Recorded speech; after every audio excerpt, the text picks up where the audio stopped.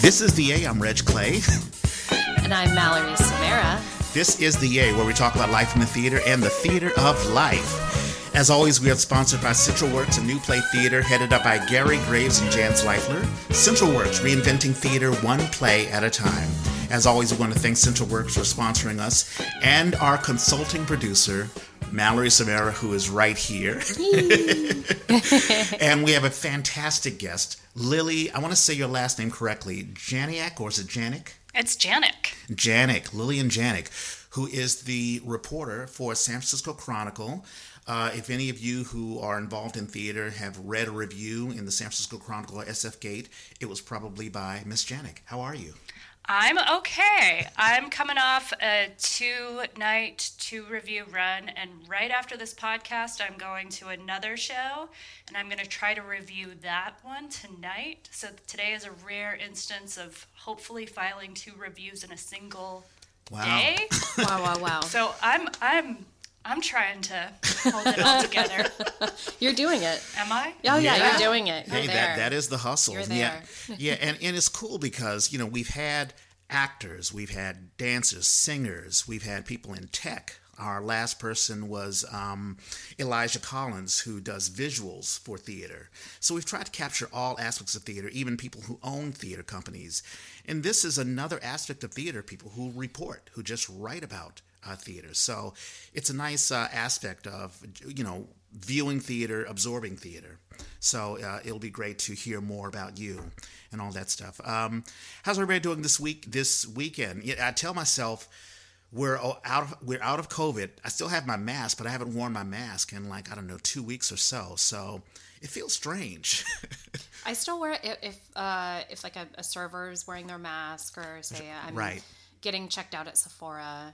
Usually at stores I try to wear it because some months ago I got really lazy. I got COVID in December, and then after that I was like, man, I don't need a mask. And then I kept getting a cold once a month, and I was like, I should probably wear it sometimes, especially in theater. I always wear it in theater. Yeah. Just because I know it's a vulnerable position for actors to be in if they don't have an understudy then. Right, exactly. I stage managed Tasha. 3 Girls Theater did that at the Z below. And all of our rehearsals were with masks, and we asked all of the patrons to wear masks. And luckily, everyone has. I think there was only one instance where someone was like, ugh. But, in the Bay Area, we're in that bubble, and people are very appreciative of each other. Have you had to adjust wearing a mask or not wearing a mask or whatever, Lillian? Oh, also, you can call me Lily. Lily, all right. Yeah, only my parents call me Lillian. Good to know. So I feel like I'm about to have to go to my room now. I'm in trouble. I just keep a mask in my purse at all times, and I kind of assess what the situation is when I get to the theater. But I always have it ready just in case, so I can be respectful of what everyone's norms and rules are. Yeah. It's amazing how society can dictate how we operate, or how we do things, or what are things like. 2 or some odd years ago, it was tough for me to even wear a mask. I was like, man, I can't wait to just get rid of it.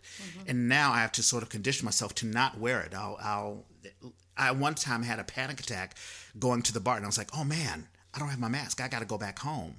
And now I can tell myself, no, I don't have to think that way anymore. So it's crazy. It's been very interesting. My cousin came to visit she's been living in Montana for a few years, and she's originally from here. Her mom's in Vacaville, way more lax about COVID, Solano County. And she came to visit. We went to San Francisco, and I think this was last summer. And we had to go to a couple of places because they didn't have their masks, and neither of them had their vaccination cards on them because they don't really need it where they live. Yeah, Montana. I was reading about Montana. Now I only know of 2 cities. There's Helena, which is the capital, and there's Bozeman. Was it one of those? I don't know where she. Okay. Yeah, I'm not sure. But the population is so scarce. It's scarce, and during the pandemic, they were very lax about masks. They were very anti about it. It's a red state. Yeah. Yeah. So, there you go. There have been a couple of current events, and we can just touch on that, and we can just move on if we don't want to talk about it, but I try to capture some stuff. The FDA has approved Neuralink. This, I'm sure you guys have heard about this. The Elon Musk, of course, is among all sorts of other things he's doing. Apparently, the FDA has allowed him to test putting a chip in people's brains. I'm not sure what it's going to do. I think Are we sure this isn't a sci-fi movie? Hey, it may be. We are in a sci-fi movie. I guess it's going to monitor. I don't know if you've ever had a, heart transplant or something like that, just to make sure that, organs or whatever, according to him. But it seems interesting. It seems even more interesting that the FDA is allowing him to do that. So I guess, who knows what's going on. Working with NASA, working with the FDA. He wants to colonize space, our brains. Right. SpaceX. Yeah, exactly. There was that failed launch. Remember, he launched a rocket. It failed, but he called it a success anyway. So who knows? Yeah, we did an episode for one of my podcasts about the space race. And one of our experts that we talked to, he's an expert in like foreign affairs and things like that and space. And he was like, humans are kind of a conflict rich species and if we take our problems here to space, like we're just going to end up with the same problems in space and leave people who can't afford to go to space like behind here on a planet that is not. It seems to be a luxury. Moving to a new place isn't going to magically solve all our problems? Right, exactly. Have you tried therapy? We've littered Earth. Why not litter another planet, right? Who knows? Air New Zealand, they are weighing passengers before they get on board. Heard about that. I could see a lot of problems with that. And I'm not sure. I'm not sure what's going on with that, or if they're. I don't even know if it's voluntary or if people can opt out of that. I mean, I don't think that could ever happen in. Well, I think, and some opinions I was reading, and of course things that I've thought of myself, is just that airlines have packed in so many seats to airplanes just to make more money. Yeah. And if they just let us have some space, I feel like it wouldn't be a problem. Yeah. I don't know. But if you widen these seats, then you have less seats, less income. So it's yelling fat phobic to me. But. Wow, I guess this foils my plan of trying to sneak more stuff on board by putting it under my trench coat. Right, exactly. That goes up in smoke now, you guys. You can get it through TSA. Yeah. And there was another article, and I'm glad two reporters are in the journalism business. Vanity Fair. This deals with you probably know that Elizabeth Holmes this week was booked into jail. And there was an article in the New York Times, I believe her name is Amy Chosnick, who was the reporter, who gave a very, very softball report on Elizabeth Holmes. And Vanity Fair called out the New York Times, like, hey, you're the paper of record. How can you allow something like this, very softball? I think I read the article, and Amy is talking about, she's so charming, and she just has a child, and we went to the zoo together. It was so wonderful. But if I could ask a question, I mean, what are the challenges of reporting, and how do you deal with the blowback? Do you deal with blowback, or do you let your editors deal with the blowback if someone doesn't like your piece? We're smiling at each other right now, silently. Yeah. And also as women, I mean, that's another thing. That is a whole other thing. Did I catch you guys off guard? Sorry about that. No. I think that the current place where I work, I actually have a harder time taking it there because they are so. You mean taking the blowback? Oh no! I mean like in before even getting the blowback, it's the assignment. The assignment itself, the pitching of it. It's like, okay, well, we have to be balanced. We can't go too soft on this person. We can't do this and that. And so in contrast to where you used to work? No, I think like newspapers, they have like opinion sections and like op-eds and editorials things like that. And I think maybe a little bit more room to insert some of those adjectives about people that we wouldn't at the station. It's very, especially like the on-air reporters, they have 1 minute to report a story. So there's not really a ton of room to be like, this person was really nice and It's, they were hiking this trail, they went this many miles, and they were feeling this way. Yeah, fact finding, basically just, yeah. Yeah, and as far as like the podcasting part goes, I personally haven't gotten that much blowback about things that I've done, thankfully.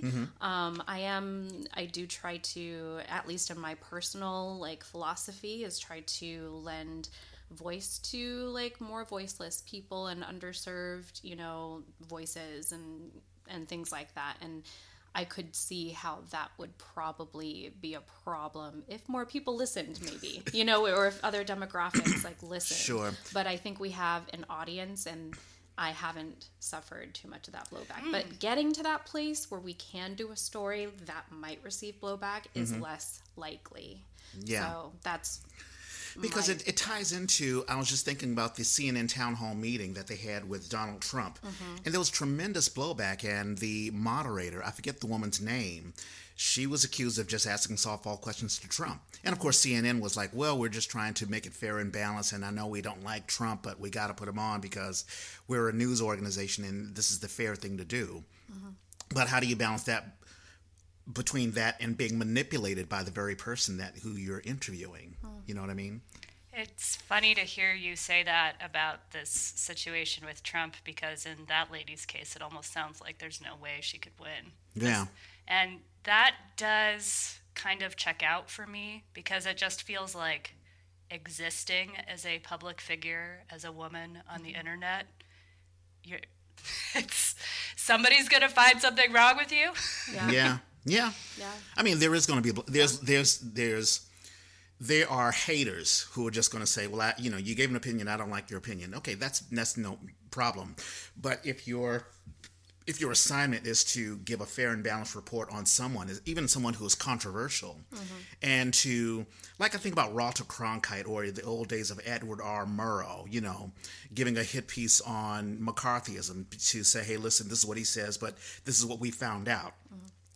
Walter Cronkite says, Nixon says we're winning the war in Vietnam. No, we're not, because I've seen the papers, So audience feels a need, that there's a responsibility of the journalist to give us, a fair and balance, to tell us exactly what's going on. And if you're manipulated, then it's like, well, why am I even listening to you? Or why am I reading this paper? And for it to happen in the New York Times is interesting. Yeah, I did do a piece, a year and a half ago now or something, and it was about Black history here in Oakland, and I interviewed Frederica Newton, Huey P. Newton's wife, widow, and I did get a few comments about, like, why are you highlighting the wife of, someone who was accused of, and it's like, you can't deny the Black Panthers' history here in Oakland, and I mean across the country, across the world, really. And that's Black history. So period. Yeah, no, I totally hear you. Yeah.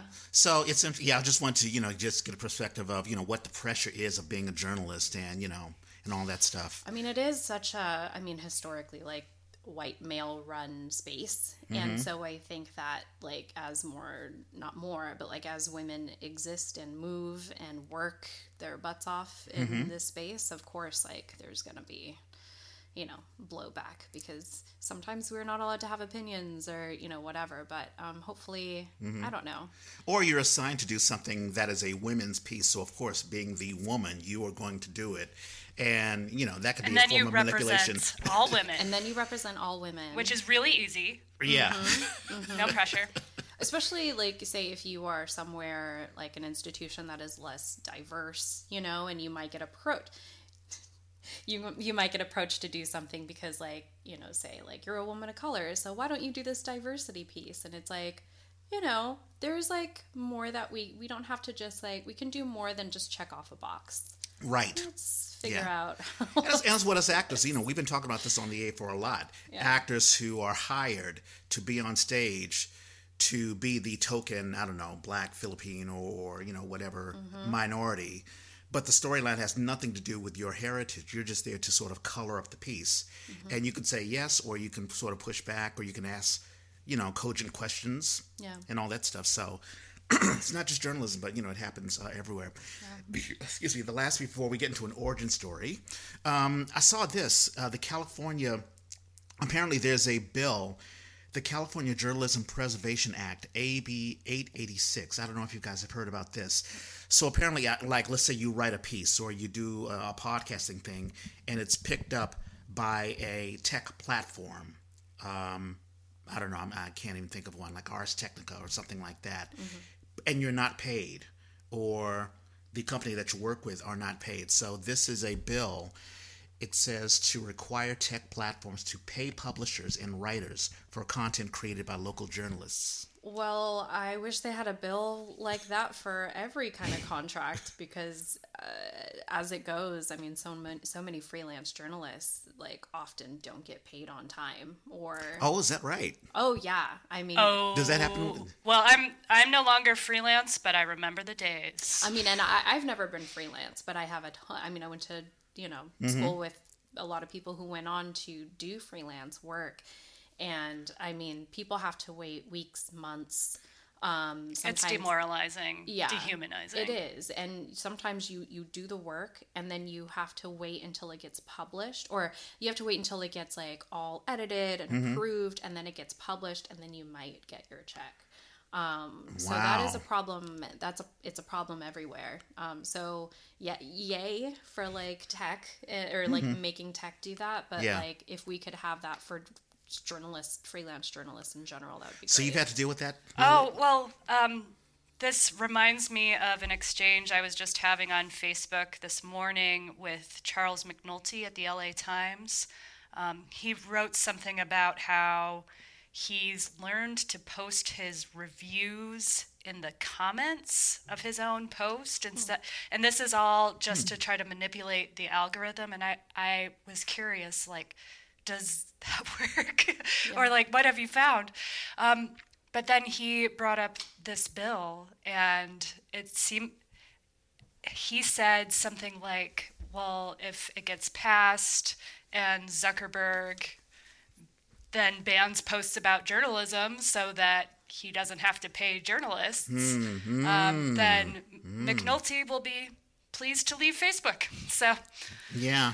And then you have to find another platform, and then another CEO could do the exact same thing. Musk can do the same thing with Twitter. Well, yeah, and I've been hearing a lot especially now with like AI and all of that.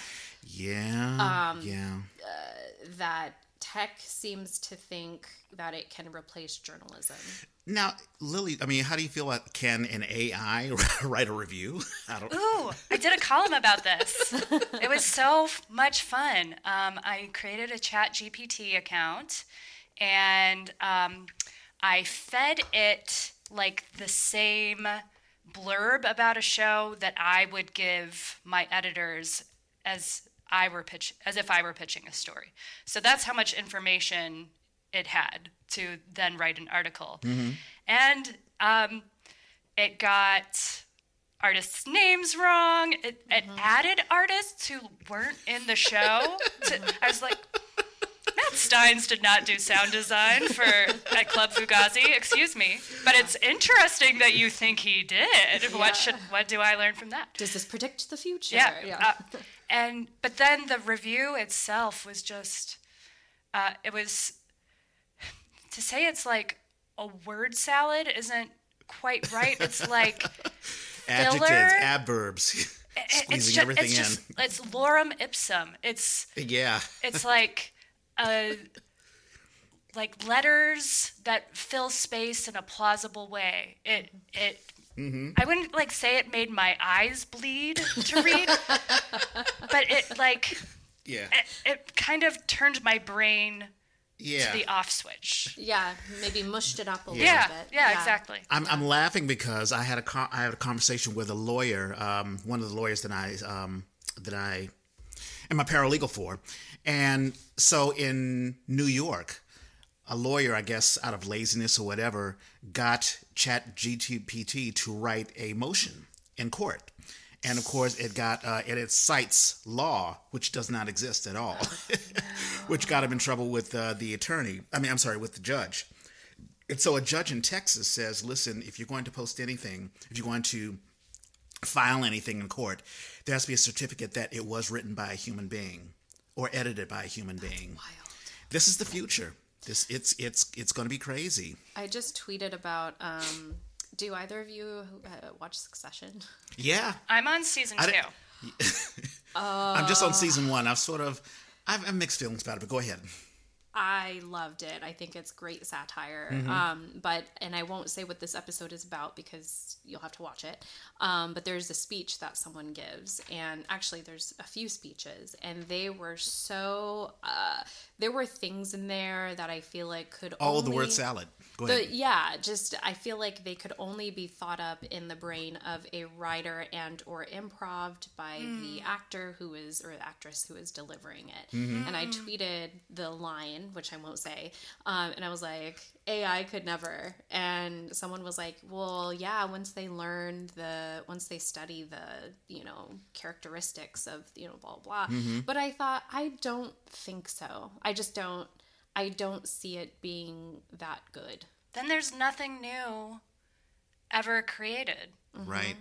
The AI can't have original ideas or take art in new directions. I've also seen this take, which is, can we get less of AI writing poetry and more maybe solving other world problems that we or like just helping in that way? Because we have enough artists, we have enough writers. Yeah. Well, there needs to be respect for writers. I mean, the very idea of having an AI paint a picture or to sing, I mean, that's been a big thing in... I think there was a rapper. You've probably heard about the AI rapper. Yes. Yeah. And got signed, apparently. Yeah.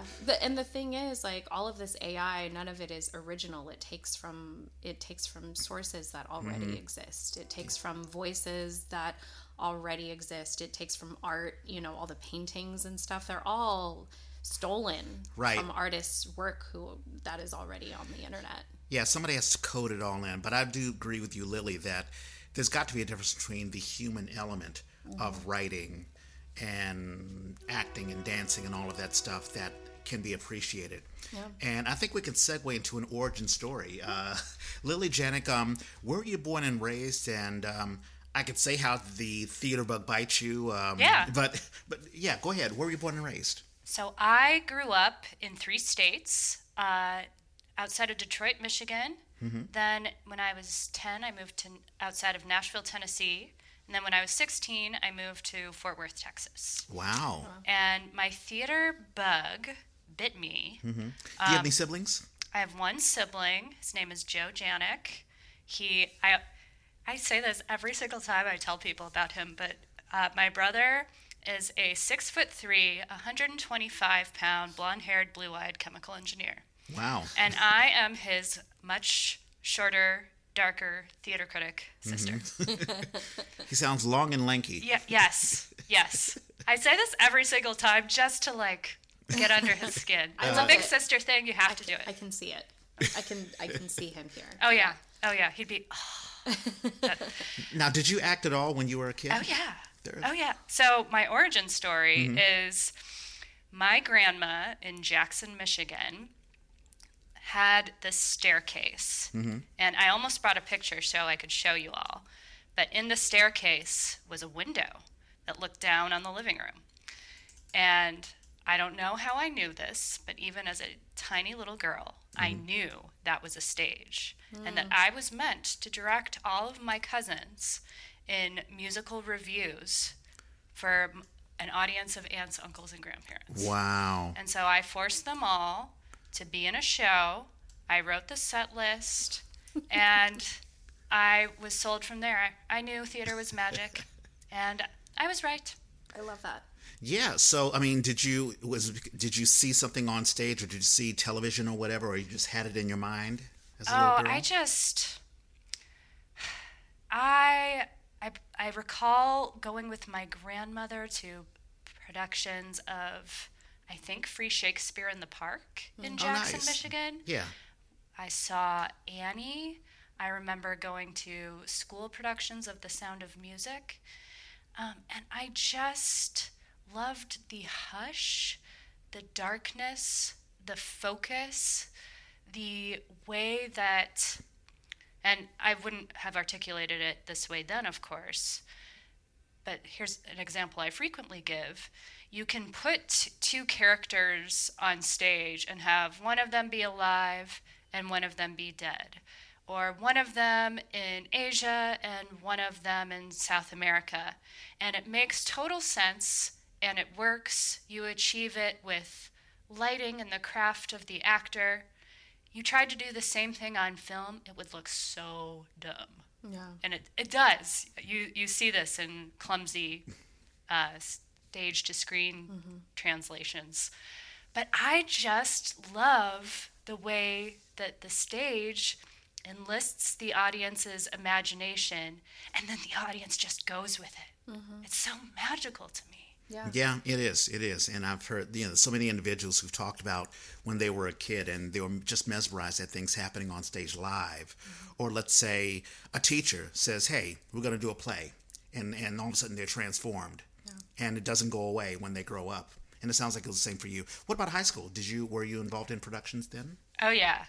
So when I moved to Texas, I had an amazing fourth period drama teacher, John Carlisle Moore, who on my first day of school, I came in the middle of the year, he took me aside to a library to sit me down and get to know me, which was total. I went to a private school in Texas for the first time in my life, and I was like, what? Why is this teacher what is happening? But I'd never experienced anything like that, and he told me I had a lovely soul, which was just so... That can go both ways. Yeah. It could be creepy or it could be... I mean, it was just so... I felt seen in a really... right on. And what a compliment. Well, and also to hear that when you're 16 years old and you've just moved to a new state and you're not sure if you're going to make any friends. But anyways, I acted and directed for him, and when he did Love's Labor's Lost, I was even charged with cutting the text, which was a pretty cool responsibility for just a student.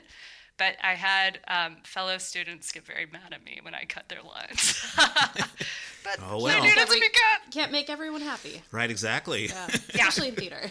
Yeah. Less lines to memorize. But yeah, no, I totally understand. And he trusted you. Yeah, and we're still in touch. I mean... That's amazing. Yeah, and I still remember other things he told me. He told me I was good at making myself vulnerable, which was just such a compliment for a young actor. There were lots of other things I couldn't do, such as stand up straight, for example. But to hear that was just so wonderful. Yeah. Very genuine. Yeah. It's cool when a teacher does just more than teach. They actually motivate you, and it can really motivate you throughout the rest of your life. I remember, my teacher, the late Dr. Donald Lease, who was the head of theater department in Duke Ellington School of the Arts. And we were transformed. We were kids from the ghetto, and we were, we just entered into a new world, and all of us were, just motivated, and we knew that we could accomplish great things, even if we didn't become, actors or whatever. But we seemed seen. Did you have that same experience, Mallory? I was just thinking about that. Two teachers stand out to me. I went to a small charter school in Vallejo, so we didn't have theater. Barely had sports. But I did go to Berkeley Rep for 3 summers when I was a teen. So I, got in on scholarship, and I was kind of in this, not in a new world because my mom was on stage, but I was the only Filipino, in the program. Mostly everyone was white, except for my last year. Completely just new other teenagers, really intimidating, so 2 teachers stand out in mind for me. Margot Hall was my acting teacher. Oh my gosh. And we had her on. Yeah. Jealous. She, oh my gosh. So to see her just do everything all over the place is really cool. And one of the notes that she gave me, I remember because I still have the card. It was on an index card. She was giving feedback. And I use this every day with me, with myself, my profession, my life. But she always, she told me that when I get out on stage to take a moment and just sit in it. Don't just go right into your line, but to take a moment, take that time with yourself to settle into it. And so that's stayed with me. And then also a teacher I had was Hector Correa, and I will say I don't remember his advice from school. But I ran into him, I think I was on BART on my way to Pride. And I think I was like 22 at this point. So like 7 years later or something like that. And I went up to him. I was like, "Oh my God, you're my acting teacher." He was like, "Oh my God, hi." We hugged each other. And he took me by the hand and he said, "Remember, be fearless." And I was like, there you go. Oh my God. That's awesome. So I think about those two things just like all the time. Yeah. Another question I had for you. I'm watching the time as well because I know both of you have to go. You transitioned into journalism. How did that sort of come to be? Well, after high school, at college, somehow I stopped getting cast in things, even though I auditioned for like every single role for 2 years and cried into my pillow every night. No, not every night, but it was. I had a pretty brutal awakening in college, and I had to learn, Lily, God love you. You are not meant to be an actor. But it was probably for the best because I kind of struggle in rehearsal rooms, doing the same thing over and over. And this theater critic gig where I swoop in and then swoop back out kind of really works for me. It's every single day is totally different. So like, it's not just different shows. Sometimes I'm an investigative reporter. Sometimes I am sitting in on a rehearsal room, but just for a little while. Sometimes I'm getting to hear an artist's life story and why they make their art. So the pace of that really suits me. But it did take me a while to find all of this. Like, I tried directing, I tried playwriting, and I still didn't really know what I wanted to do when I graduated college. I felt super lame. It seemed like everyone else around me had something lined up.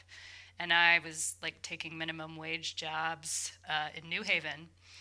And I eventually moved home to my parents in Texas, then realized, oh gosh, I have to get out of here. And thankfully, a friend hooked me up with a house sitting gig in SF, which I have no family here. It was a big transition. I came here with a backpack and a duffel bag.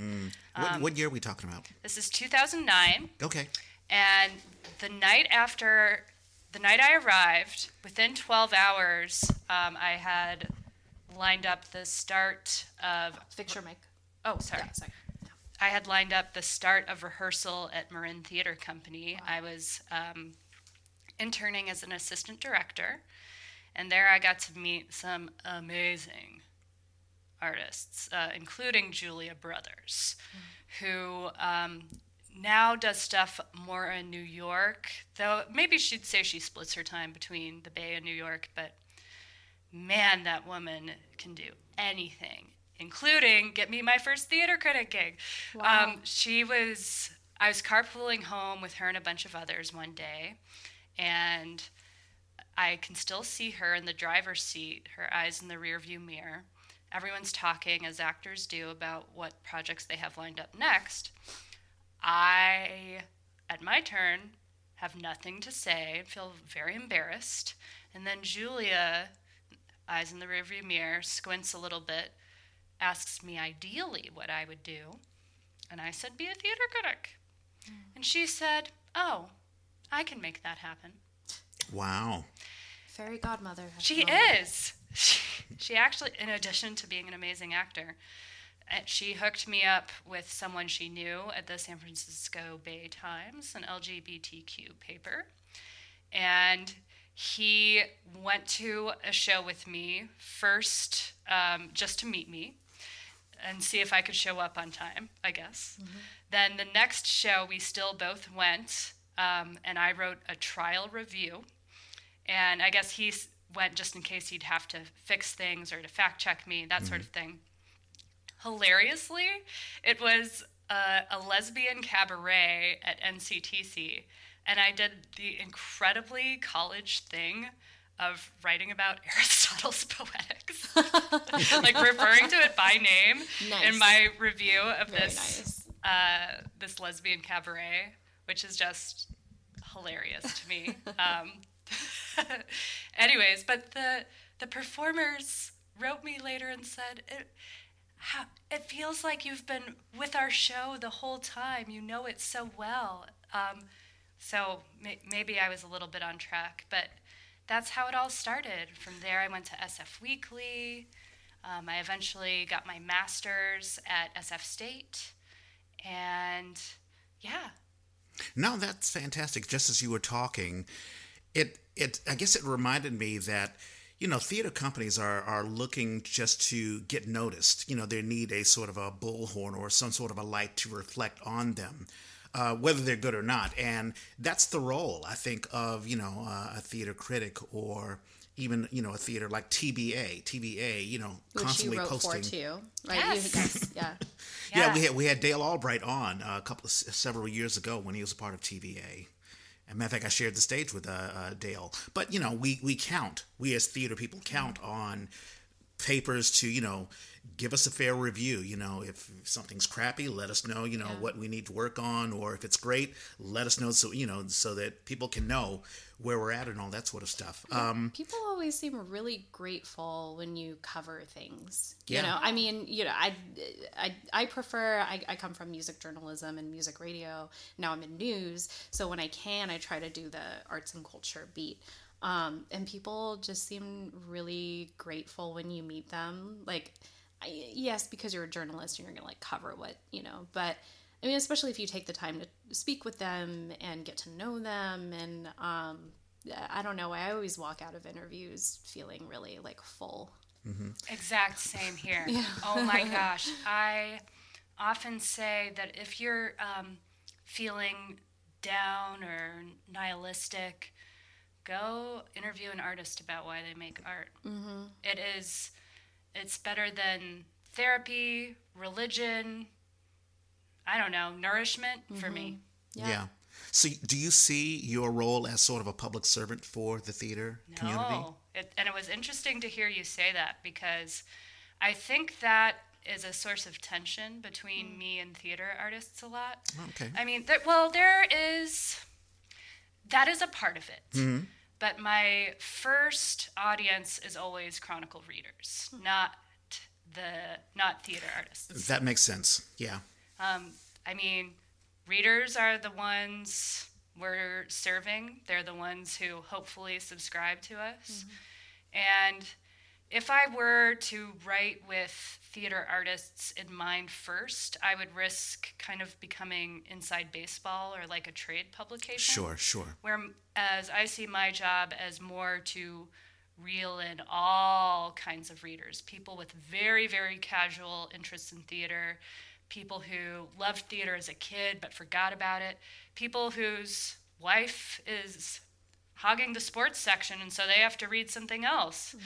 So how can I hook that person? Mm-hmm. And for me, the answer can't be to think of what these actors, artistic directors, playwrights, whoever else, I can't think about them first. I hear you. It's interesting. When you first got into working for the San Francisco Chronicle, you said 2008, 2007? Oh, the Chronicle. Oh, no. No. I moved here in 2009, and I started at the Chron in 2016. 2016, okay. Because there was a transition in 2009 where people were stopped buying physical paper. And as a matter of fact, the iPhone came out in 2007, and so a lot of the apps and people, getting push notifications. I imagine there was a big transition from print. I think that may have been when the Chronicle stopped, like that Chronicle building. I think it got converted to, something else. Oh, like we're still there. Yeah. We're still there. It was just renovated, right? Yes. Yeah. We look a little bit more like a tech startup on the inside now, but we are still there. Yeah. But there was that transition between people picking up the paper and people getting a push notification. I don't know if that you were affected by that transition. I guess you came in much later, Well, we do still have a print paper 7 days a week, and we do still have a lot of print subscribers, and they're a huge part of what we do, and I don't know if I'd have a job without them. Yeah. However, we're certainly not, and I'm perhaps not the best person to interview about this because I'm not privy to high-level discussions about strategy at the Chronicle. But we're aware that digital is probably the future, and so we make a lot of our coverage decisions accordingly. And we also have a lot more data about our readers' habits than perhaps past generations of journalists did. So I can see, I might get a few comments or emails about a story, and perhaps in the past I would think that necessarily meant it had a huge impact. Now I have lots and lots of granular information about, maybe a few people were really moved by this story, but this other one reached a whole lot of others. So that helps me make decisions about what I cover in the future. It's not the only factor at all, but again, I do want to be read and I do want to serve readers. Yeah. How does it affect you? Oh, I was just thinking about that so one of the podcasts that I help produce and that I help develop, it's a national one. It's called It's Generational. And we have a panel of 4 different people from 4 different generations. So Boomer, X, Millennial, and Gen Z. That's awesome. Thank you. And we walk them through 3 different subjects. And then we turn each of those subjects into an episode. And so we'll have the round table. We'll talk about something for about half an hour. And we use their discussion to help inform us how we're going to book that expert or angle that episode. It's really fun if you want to check it out. What was the name again? It's Generational. It's an Odyssey podcast. So we have a lot of fun with that. But when we're booking panelists, people that we want on the panel in the round table, it can get kind of difficult because we have to choose people who might have a larger social media following, people who are more likely to promote the episode on their socials. They may try to take over, so that we can get it out there, and so that people can gain access to it and learn about it. And so when we're booking people, that is something that we have to look out for. So we have to keep digital in mind. And like you said, just with analytics and stuff like that, it's a little bit easier to find out where people are listening from, which episodes are listening to. Yeah. I did have a quick question on analytics, and maybe I'll ask one more question before we close up. When you post one, let's say a review, is it a numbers game? Or let's say, this Chronicle, check to see how many people are clicking onto the links or whatever. Does that tie into, I don't know, are you sweating, bullets that I need to get clicks, and that sort of stuff? I mean, who knows? Maybe my editors are saying, Lily, you should be sweating some more bullets. But I wouldn't say it's like that. I'm sitting there biting my nails. It's more like as the week is up or as the month is up, I'll assess what was I really proud of this month? What challenged me as a writer? What writing do I think really just hit it this time? And then I'll compare that with my editor's feedback. I'll compare that with, again, emails, comments I've gotten from readers, and with analytics. So it's just one piece of the pie.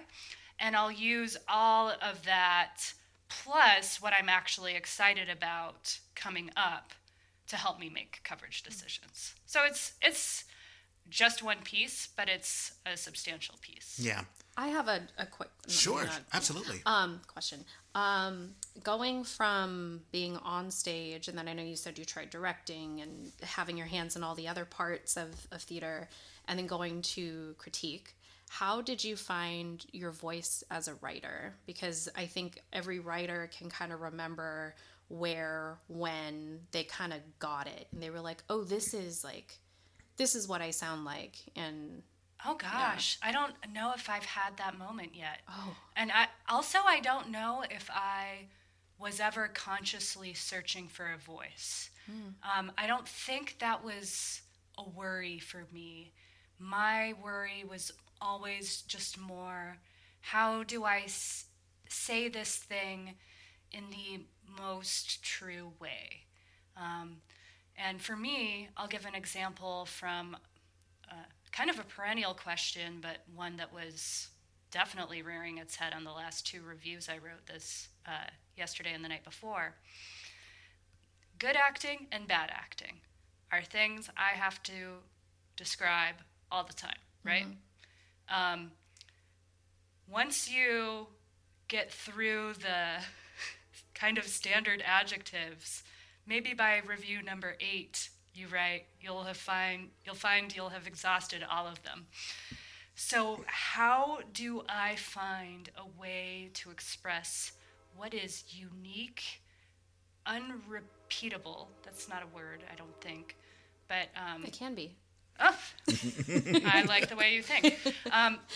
But about this particular person's performance, that is much more often, and I think maybe has always been my concern, rather than finding a voice. Maybe I should worry more about a voice. Yeah, it's interesting. Not, yeah. No, I was thinking because I went to school in New York, and Frank Rich is a big. he's a nationally known critic, almost reviled, to be quite honest, because sometimes people will say, well, he doesn't just write reviews. He writes hit pieces. If he really doesn't like something or someone, he will make sure it hurts. Or at least that's what people say. And I don't get that vibe from you at all. Oh, well, I mean, some people do say they get that vibe from me. I'm glad if you don't, but I guess sometimes as a critic, because I do see myself on the side of readers and potential theater audiences more than I do artists. If I walk out of a show and I feel hurt by the show, I feel condescended to by the show, like my time was wasted, any number of things. Mm-hmm.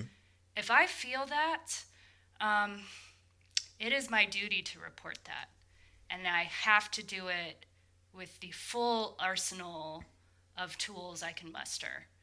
I don't know if that is the same thing as a hit piece. Mm-hmm. Maybe it's all semantics. Yeah, I think it's different. I mean, I think if an artist is honest, like I remember producing, I wrote a piece, 4 Men in Paris.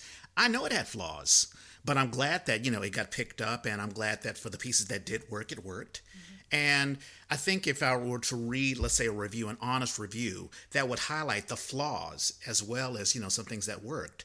If I were honest with myself, I would say, you know what, this is fair. Mm-hmm. If I were not honest with myself, if I were deluding myself, then I would say, well, this is just a piece of crap, and, and why is Lily, dogging me or whatever. So I think companies have to be honest with, if a piece isn't working, then a review is going to show that. Yeah. And also, it's possible that I'm totally wrong sometimes, and this is a cliche, and critics trot it out all the time, but it actually is true. It is just one person's opinion, and I don't get it sometimes, Yeah. I don't see what everyone else sees, but pretty much anyone who's in this job, that would happen once in a while for them. Oh, yeah. We're all going to be the outliers once in a while. Yeah, you're just one person, and I think that what you do have in your toolkit, you have a bachelor's, you have a master's, you studied it, you've been on stage. So it's not like you're speaking from a place of like I just like to go watch theater and talk about it. Like, what it's like behind the scenes. You're not a Redditor commenter, just thrown a... in your basement in some right. So, you come from a place of knowledge. Not that you have to go to school for it to know, but you've been on stage. You've been there. So I think that makes a big difference too. Yeah, I hope so. Yeah, I think so. One last question. Where do you see yourself in the future? Do you want to stay here? Do you want to go to LA or New York? Or? Oh, well, my crystal ball is a bit cloudy, but My husband and I both kind of have magical Bay Area specific jobs. He is a lecturer at Stanford. Nice. And when people hear lecturer in academia, they usually like lose all the color in their face. And does he have health insurance? Does he make a living? He's doing great, actually. But it's not his job isn't really one that transfers, and neither is mine. I think also there are maybe a dozen full-time theater writing positions in the country. So Yeah. I feel pretty lucky most of the time that I just have one, and it sounds like you're happy here. Oh, I mean, I really do love it here, and as hard as it can be to write negative reviews or feel that everyone in theater hates you and know that you make mistakes sometimes. I mean, most of the time my job is amazing. Yeah. Talking to artists, going to see as many shows as I could possibly want, figuring out how to tell stories and challenging myself as a writer. I mean, it's just like, I can't believe I get to do this, and it's for pay. And you have the added advantage of having studied a little bit of theater or knowing, there's some critics who, they come from a strictly journalism background and maybe they didn't even want the theater critic thing, but, they take the job anyway. But you're approaching it as someone who studied theater, who understands what a good actor is, what a good production is. So I think that carries a lot more weight than, let's say, just some hack who was given a job and, well, let me just do that until I find something else to do. Also, just having a staffed journalism job is oh my God. That's not very always easy to come by. But I will say, I got to interview my predecessor, Rob Hurwitz, for Theater Bay Area on the occasion of his retirement at age 75. And that was a wonderful 2-hour-long talk where I learned so much about the job, including the fact that I wanted to apply for it. But he and I have remained in pretty regular touch, and he lets me know when he thinks I've gotten something right and when he thinks I've gotten something wrong. And it's been just really wonderful to get to know him, including talk more about why he left when he did. He said a couple of things to me about that, which I'm sure he wouldn't mind my repeating. One is just that he felt he wasn't getting a lot of the references in new scripts, pop culture references that seemed important to everyone else. Another was that when everyone else would react to something they saw on stage as if it were totally new, he would think, well, we were doing that in the 60s and the 70s. Sure. There's nothing new under the sun. And those are just, two factors, but I like to think that as long as I am still continually refreshed and energized by what I see, and as long as I can still find new ways to say what I'm seeing, hopefully there will always be a position for me at the Chronicle. But, when it starts to feel like a slog and I'm stamping out widgets, which I don't think is going to happen anytime soon, maybe then it's time for another person to have this job. Theater critics, arts critics in general, stay in the post for decades sometimes. And I can see why, because where do you go from that job? But on the other hand, wouldn't the scene be rejuvenated with a plethora of voices of equal influence? I'm not sure how to make that happen at the Chronicle. I've been working on developing some young interns. We're about to have one start this summer, and I'm very, very, very involved with that program. We're trying to help diversify what arts criticism looks like. But yeah, I see myself here for the foreseeable future. That was a really long answer. I like that answer. No, I like that answer too. And I hope to think that as long as there's new theater or new ideas, new playwrights, and we interview playwrights all the time who have a new aspect of what's going on. One of them, Molly Alice Cross, she wrote a piece, Nene, which was at Town Hall Theater, and that's been a finalist for the Playwrights Foundation Bay Area Playwrights Festival. But she is one of those. She's a Philippine mixed Jewish person, and so she has a totally new aspect of how to look at things. But when you see new artists and new pieces, I'm sure that can, you're talking about what's a new way of writing about things. Sometimes you need to see something new on stage instead of the next revival of, The Sound of Music. Yes. And for me, what's really cool is when I see something new on stage, and then that helps me write criticism in what feels to me a new way. I don't know if it feels that way to my readers, but my own toolkit is refreshed by what I see. That's just the best feeling. Yeah. No, well, thank you so much for coming on. There are a couple of shows I want to push, and then we can get on out of here. I'm trying to respect all people's times. 42nd Street Moon has She Loves Me. That'll be opening June the 8th through the 25th. Mara Sotelo, who's been on this show, she's in it. New Conservatory Theater is doing The Confessions of Lily Dare. That opened May the 12th. It closes June the 11th. Lamont Rogel is in that piece.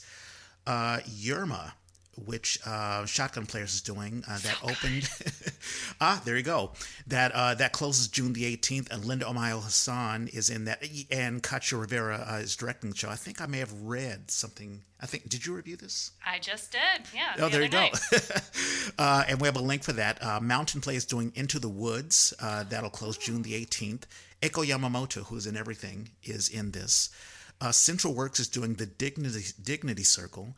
That opens June 24th, closes July the 23rd. Kimberly Ridgway is in the show. Gary Graves is directing it. Tammy Berlin is doing costumes. Greg Sharpin is the sound designer. They've all been on the Yay. Alterina is doing The Soldier's Play. Sean J. West has directing it. Fred Pitts, Terrence Smith, and Jake Fong are in the play. One of my favorite Sondheim musical, Sunday in the Park with George, is being done. I love that. I love that musical. I do that, yeah. I would love to play George Surratt, but he's not black. Well. Any case, Los Altos Stage, who knows? Who knows? Los Altos Stage Company is doing that, and Brenna Kimmerly is in the show, so check that out. We have a link for that. San Francisco Playhouse is continuing to do Chinglish. That closes June the 10th, so that's a week from now. Sharon Shao, Michael Barrett Austin is in the show. Jeffrey Lowe is directing it. The Berkeley Playhouse is doing Becoming Robin Hood. That closes June the 25th. Paul Plain is in that show. Town Hall Theater is doing Crumbs from the Table of Joy. It opens June the 3rd, closes June the 24th. Tamika Baptiste is directing that. And the last show that I have here, King Lear, is being done by Silicon Valley Shakes. That won't be until July the 28th. That closes September the 1st. But that'll be an all-women cast directed by a good friend of mine, Cynthia Logozinski. And there are a couple of podcasts. Barry Graves, The Black Man's Heart, check that out. Your show, it's generational. And As Prescribed, it's a weekly conversation with leading medical experts at UCSF Medical Center. Also Bay Current at KCBS. Bay Current. Yeah. Thank you. I'll put that in. And also check out Central Works Script Club. That's a podcast where you can download and read a play script and then listen to an audio interview with playwright.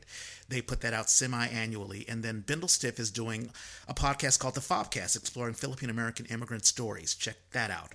And by all means, if you want to buy a jersey, we have the A jerseys. It's $30. One's white, one's black. We've had some pictures of folks who have supported the show. Check that out.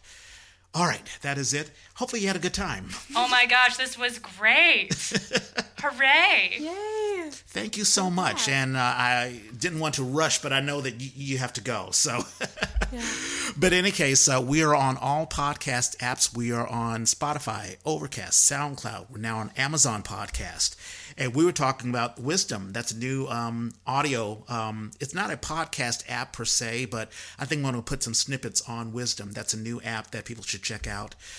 The Yay was created by theater people for theater people. If you have a show you want to advertise, or if you just want to advertise yourself, let us know. Hit us up. We have the Yay 3. That's our Twitter feed.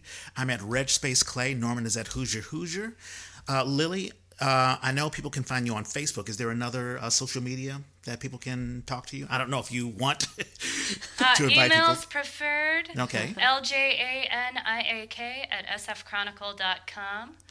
But if you want to just say hi or send something fun, Facebook or Twitter, both work great. First name, last name. Right on. That is it. All right, I'm going to let everybody go. It's a wonderful Saturday afternoon. Saturday. Yeah, and as Norman and I always say, we got to find a better sign-off, and we are out.